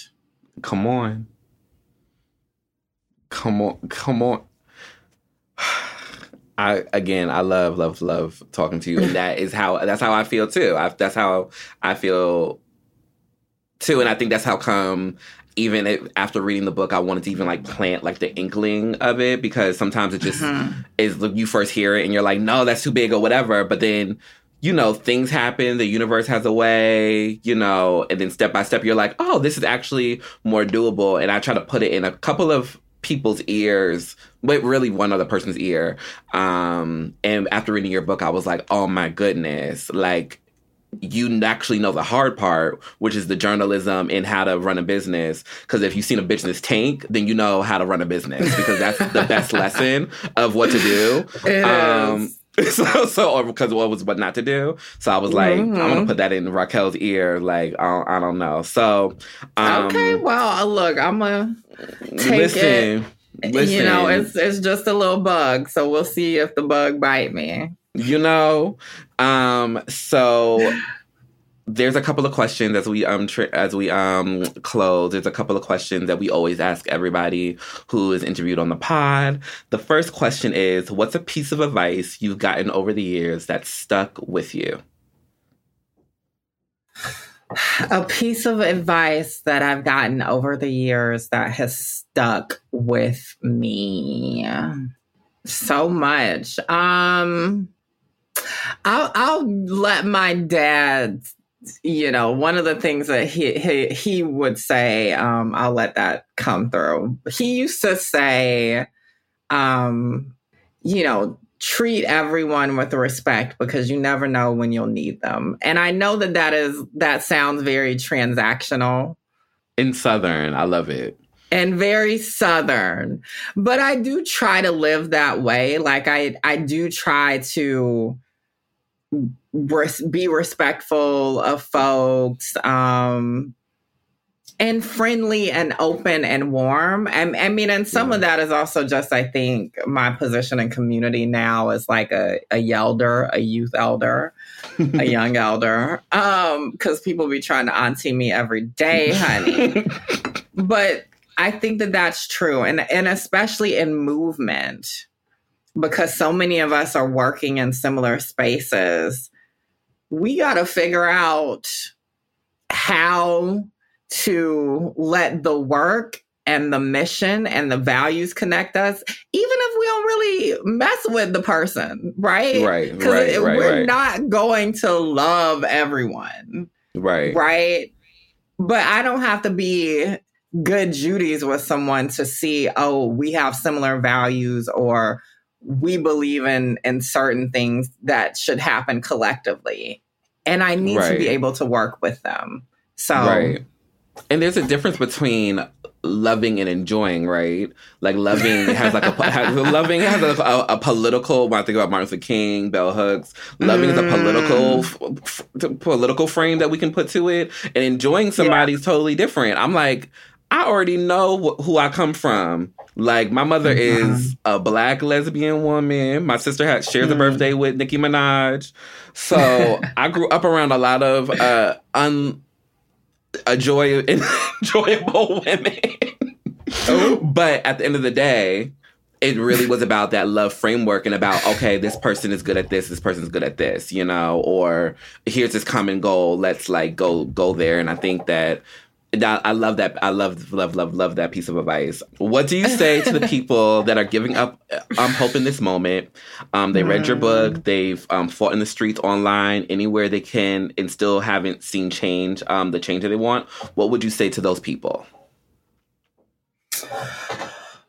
Well, my baseline advice is learn from our ancestors and transcestors. Undoubtedly, they did not get everything that they desired in life. Right. But one of the calls of our lives is to figure out how to build some type of liberation into it, even if it's not this kind of grand idea of what liberation is. And leave the door open for next generations.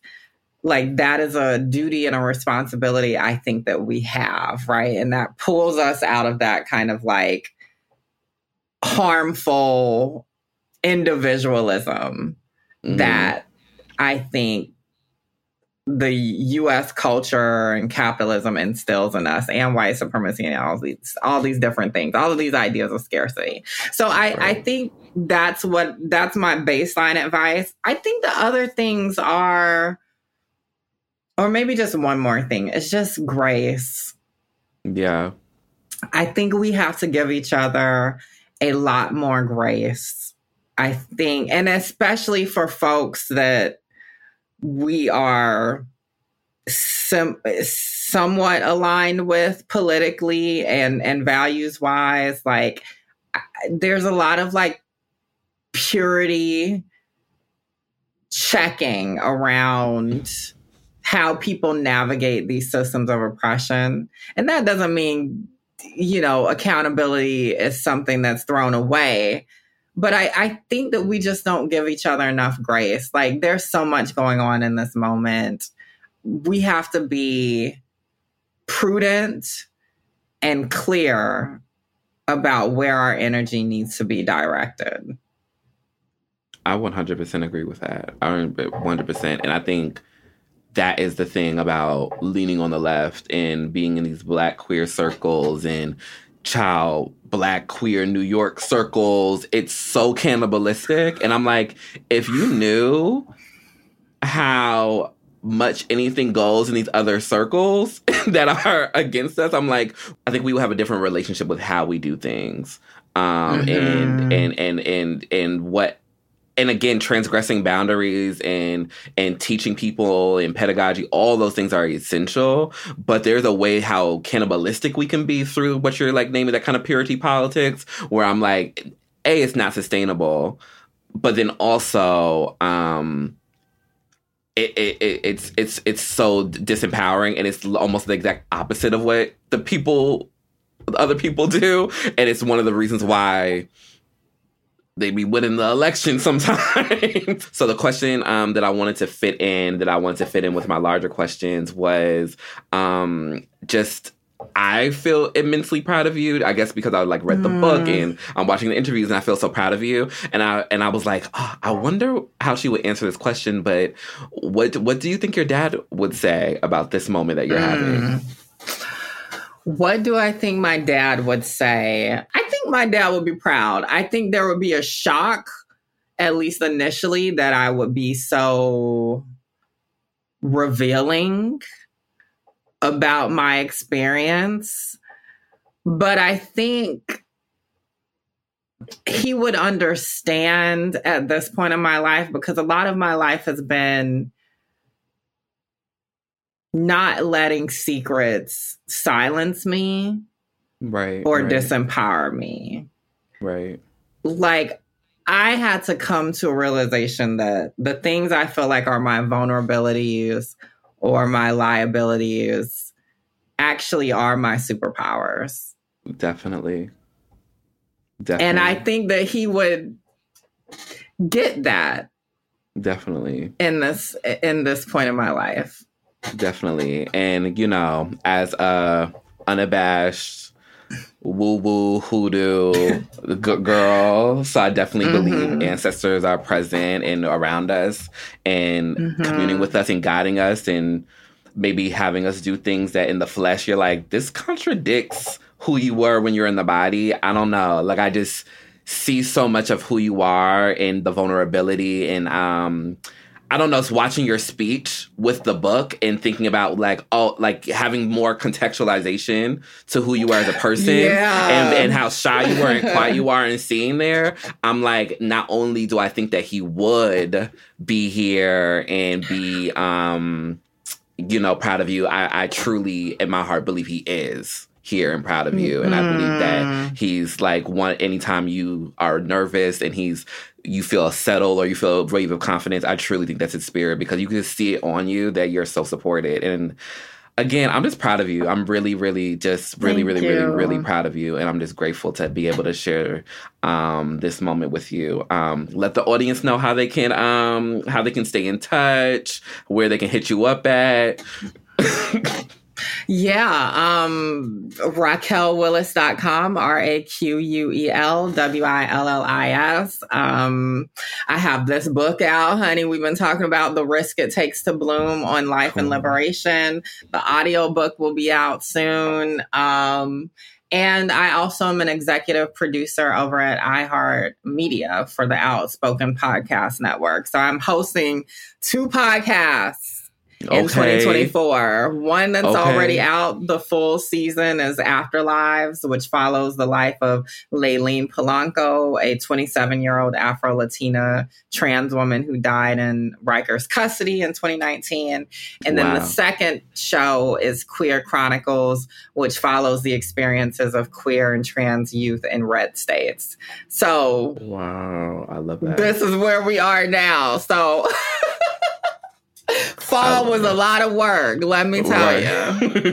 I love that. I love that. Well, that's it. Thanks so much for tuning in to Pod Save the People this week. Don't forget to follow us at Cricket Media on Instagram, Twitter, and TikTok. And if you enjoyed this episode of Pod Save the People, consider dropping us a review on your favorite podcast app. And we'll see you next week. Pod Save the People is a production of Cricket Media. It's produced by AJ Moultrie and mixed by Vasilis Futopoulos. Executive produced by me, and special thanks to our weekly contributors, Kai Henderson, Diara Ballinger, and Miles E. Johnson.